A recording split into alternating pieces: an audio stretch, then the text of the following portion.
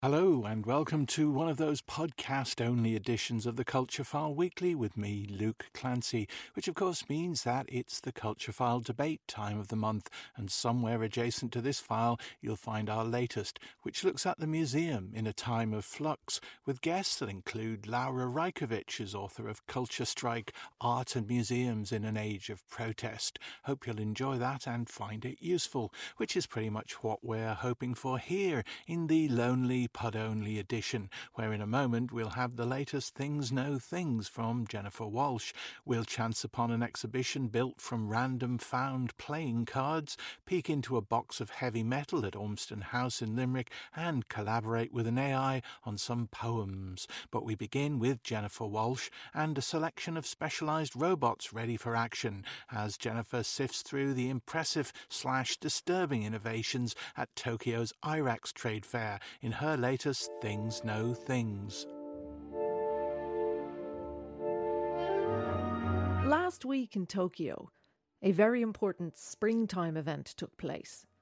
No, I'm not talking about the blooming of cherry blossom trees.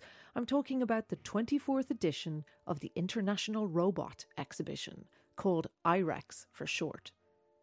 Over 600 companies displayed their wares at the exhibition, ranging from industrial robots who will clean up chemical waste, through care home robots who will push the elderly around in wheelchairs, to space robots which will help human settlers pursue life on the moon and beyond.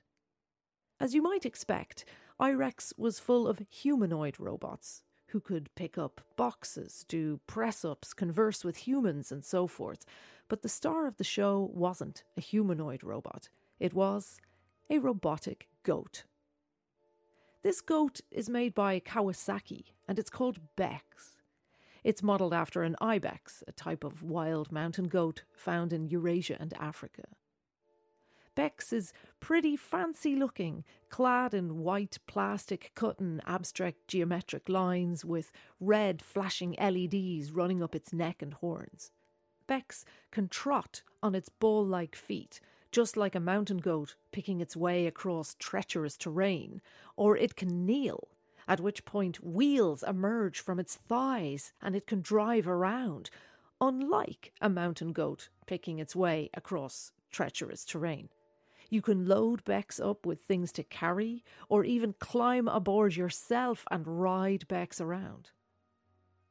Bex wasn't the only robot on display at IREX modelled after an animal.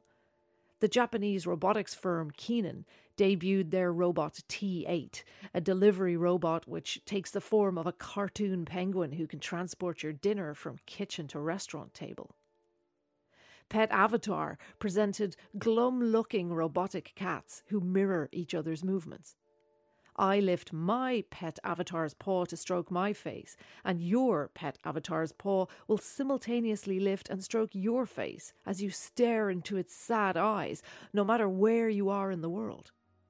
Impressive, but my money is on Yugai Engineering's emotional support robot Amagami Ham Ham, a cute little cuddly robot bear which nibbles your fingertip in one of 24 different nibbling styles, all the while making delightful noises. A robot isn't simply a robot. We assign it a gender, an ethnicity, an age, a class. We assign it a species.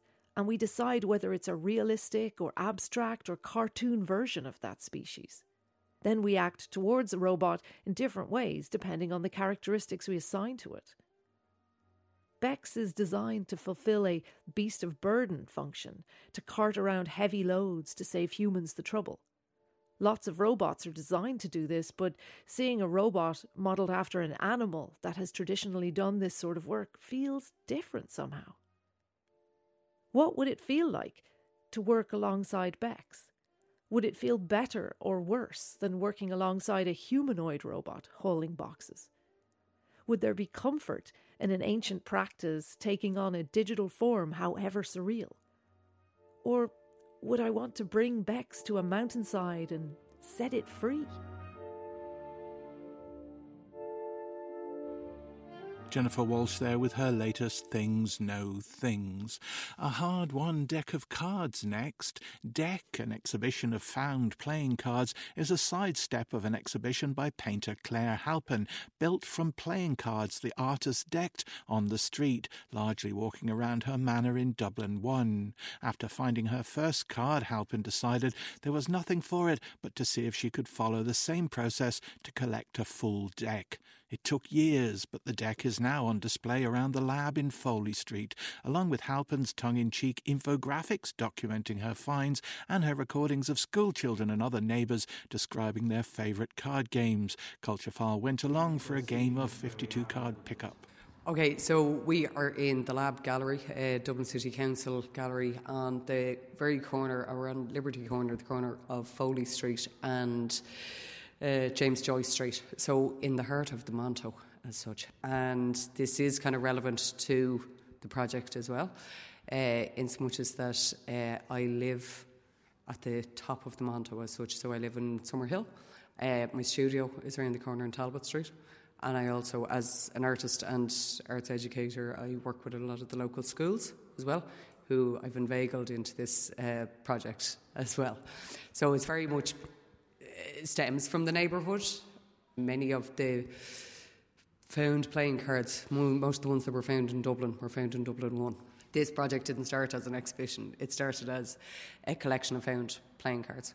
So basically from just finding a few cards, like the collection goes back to 2009.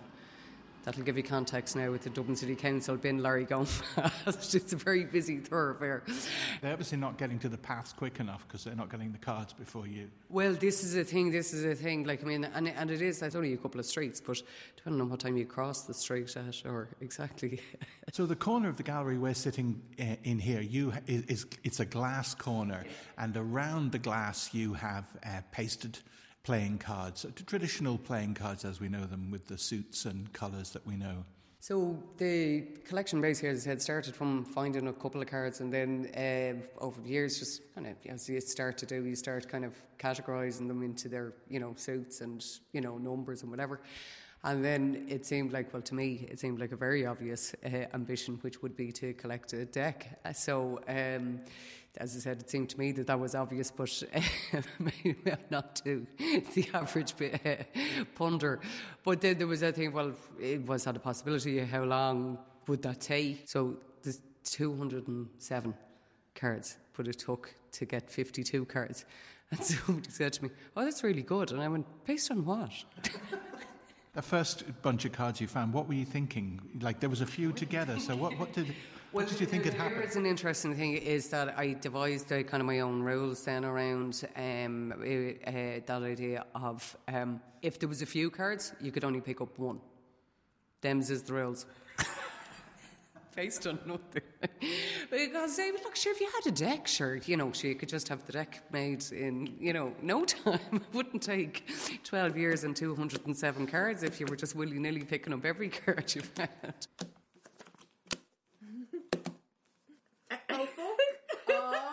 No language, Michelle. Tell us what we're looking at here. So what we're looking at here is where all of the cards, with the assistance of my sister, who is a master of or queen of Excel spreadsheets, we put together this, which is and I wanted it to be exhibited or put together formatted in a way that it looked like, kind of an information graphic or something that you go, I must read this and glean some information that will be useful to me, and it's completely useless, and it's so unique to the collection. Like, you won't learn anything. It's not helpful from this. Oh, I don't know about that. Found cards by quantity. King of Diamonds is the top found card. I mean, that's not without its significance, is it? No, and that's the thing. And as I said to you, I was sure it was coming out the door with Kings of Diamonds, but as for the Four of Spades, like, that was so the last one's there on the right. You can see there's the. Found one. I think it was actually the 9 of clubs. I think was actually the last card. There is that thing where I might kind of go, this has been a while since I found that, and there might be one on the ground. Yeah.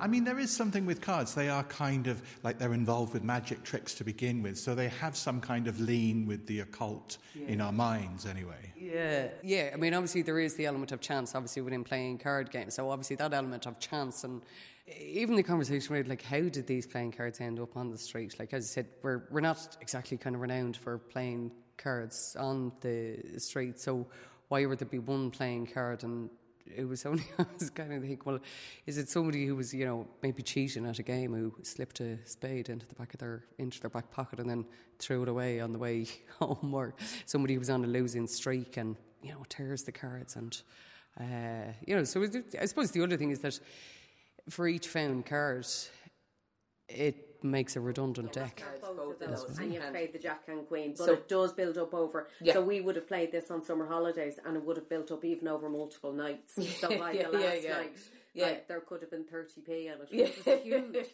Huge. When you first saw a card on the street and you leant to pick it up, did you have any notion that was an art project, or were you doing a bit of tidying?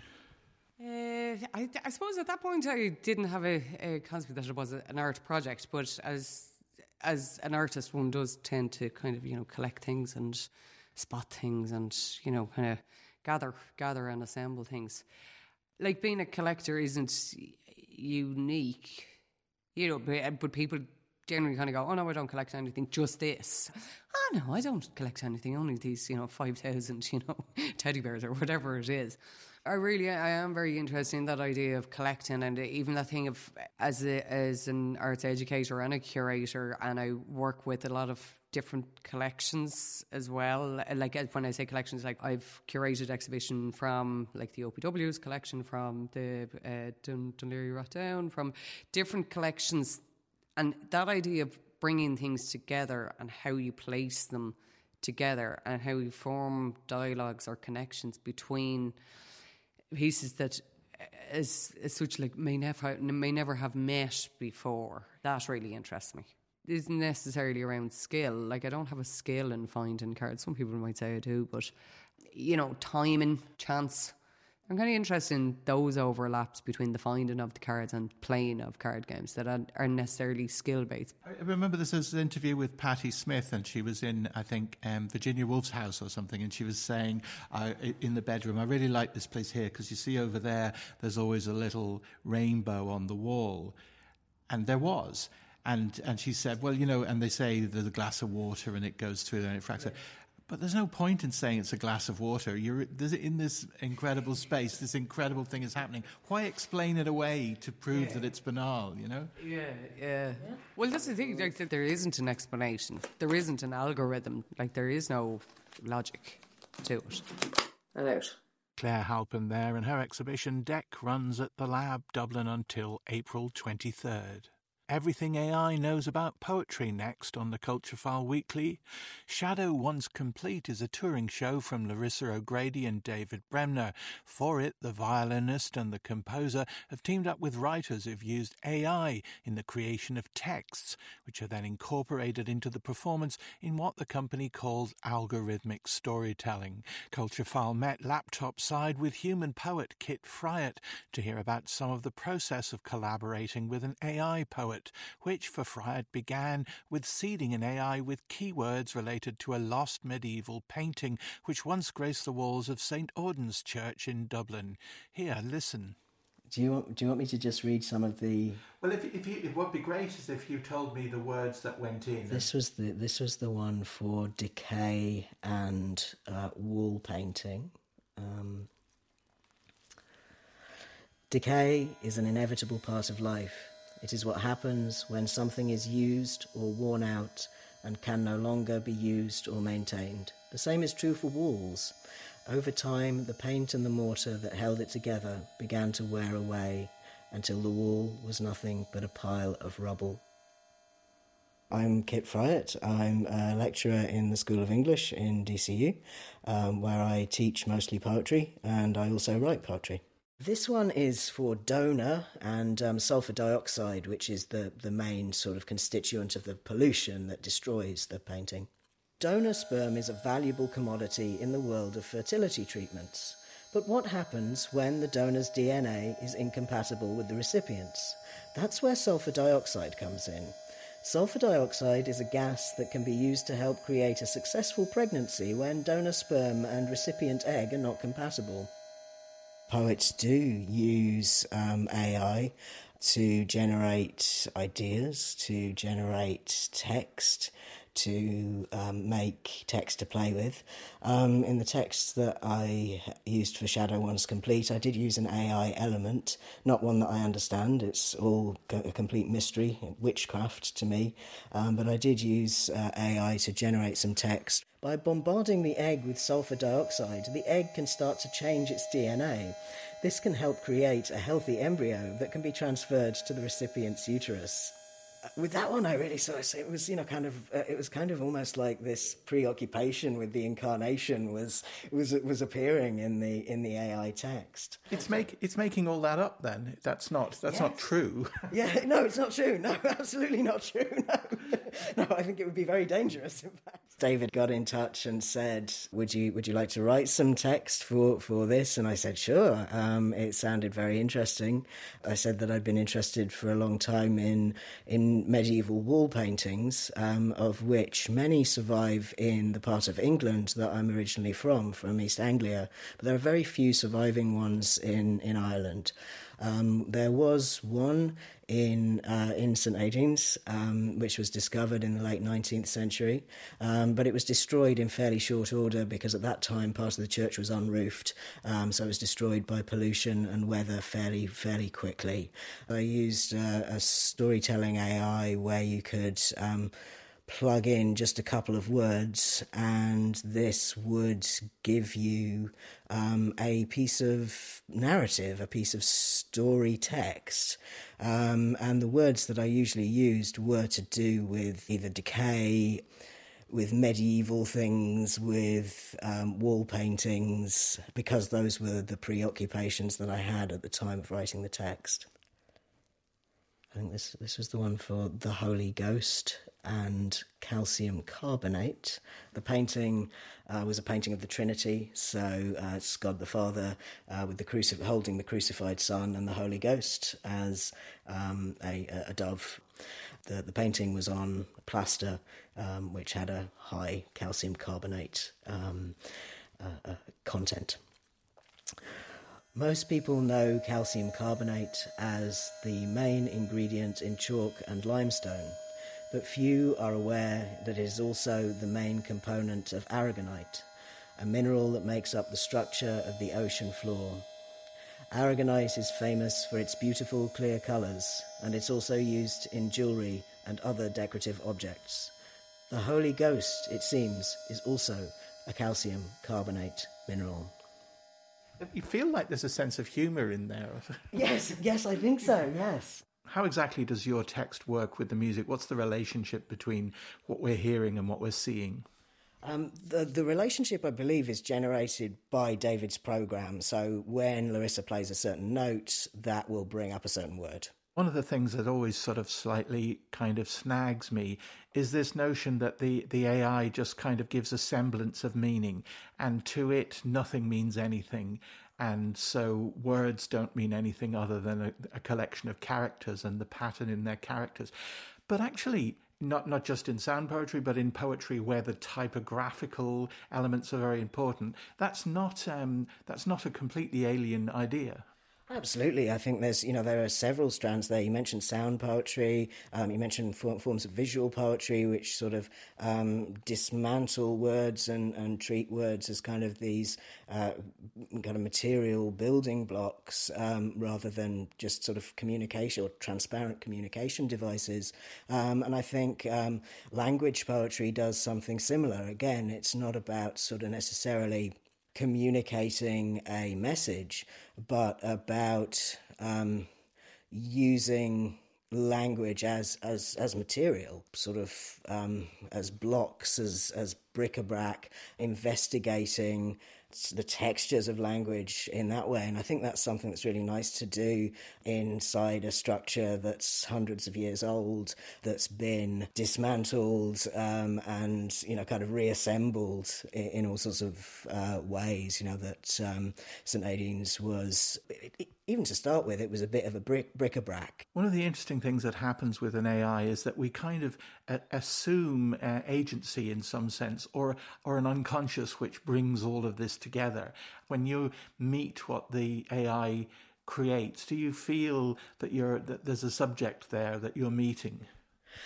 Yes, I think so. Again, it's this sort of compulsion to make patterns, to find meaning. We're such desperately meaning-making creatures.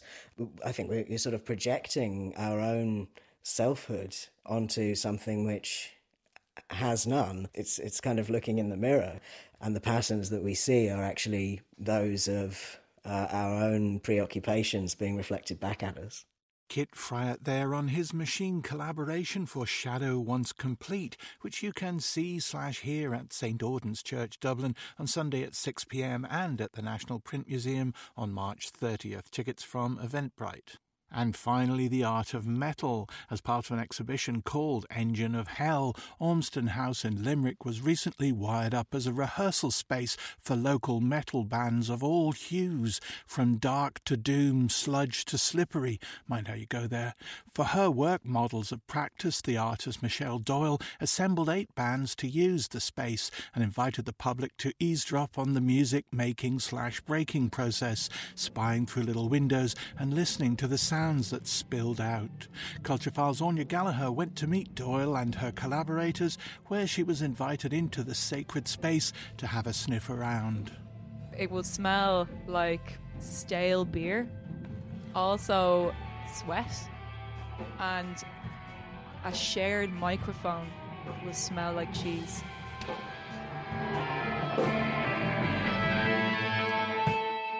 So I'm Michelle Doyle, and I'm an artist, and I work in film, I work in sculpture, and I also now do socially engaged projects, and I do publications as well. In this space, we have windows for the public to look in. So we wanted to highlight maybe some things that you maybe necessarily don't get to see when you go see a band. So for instance, there's a window behind the drummer's feet, so you can see exactly what the drummer is doing. And actually, we found that the audience are the ones who are kind of the ones who are shy, and not the bands. The bands don't really mind as much, and if you catch someone's eye, they'll wink at you from the box. But the bands kind of they sort of own the box, and as a viewer, you're the person who's being allowed to see in. And we wanted to make the windows in such a way that you wouldn't be able to just roll up a chair and look. You actually had to work to look, and so that's why they're placed in different locations, and they're not set up for the audience's comfort. They're set up for the audience to have a kind of a peek in.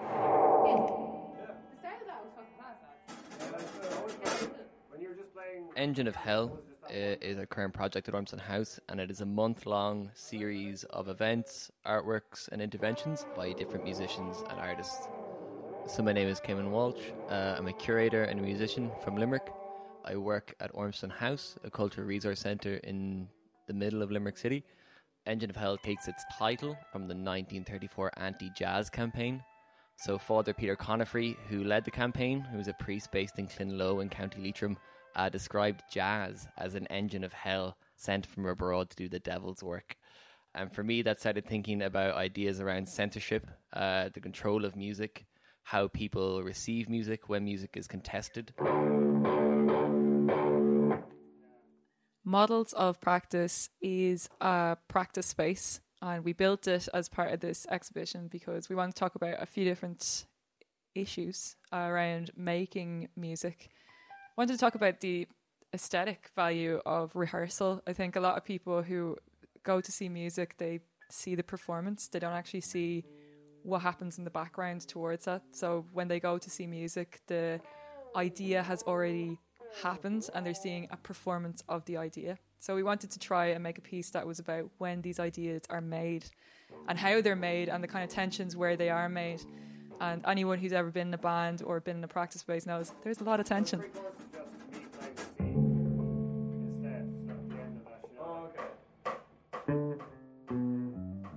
So my name is Julia Pavlak. I am a member of Red Sun Alert. I'm the front woman. So I do a bit of singing, a bit of guitaring. And we're from Cork City. I'm actually from Poland, but I've been living in Ireland for a good few years now, about 13 years. And I met all the lads in school, actually. I went to primary school with the drummer, and then rest is history. We like to describe ourselves as a sort of post-hardcore band. I think it's quite difficult to put us into one genre because we just take a lot of influences from different bands. But post-hardcore is kind of what we say, you know, some elements of punk in there as well. So, of course, being the only woman in my band can equate to a few arguments sometimes because the guys just don't get it. And I definitely have a fiery personality, especially, you know, when you kind of get comfortable with people, you tend to get a little bit meh. That's how I'm going to describe it, meh. So when it comes to if there's ever tension or anything, you know, it's usually my fault. I'm going to say it, and I'm sorry guys, but most of the time it's me just being an angry brat. It is what it is.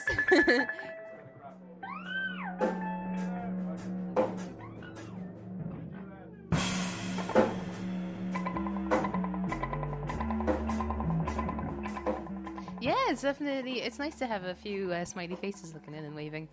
So you're definitely a little bit more exposed in that way because, I mean, when we rehearse, it's definitely takes me a little bit of time to kind of get around or what I'm playing, what I'm singing, so I'm making all the mistakes. I'm just hopeful that the people don't think that I'm rubbish.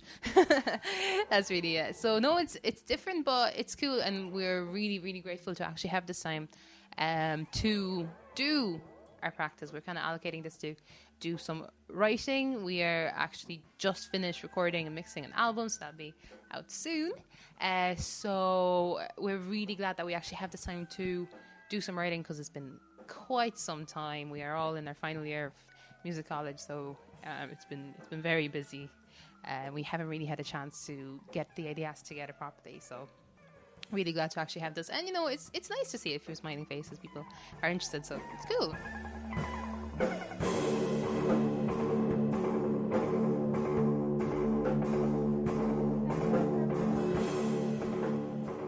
You know, a lot of it is creative where like people are bringing in ideas and other people are trashing those ideas.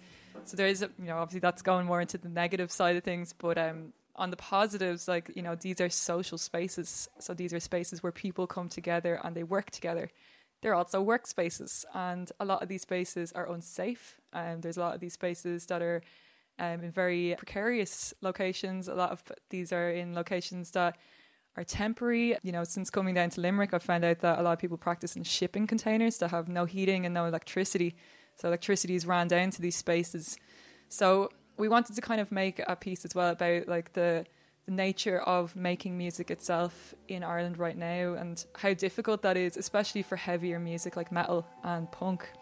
So that's a big part of it as well, is just that, you know, this is about space and it's about people coming together to utilise space.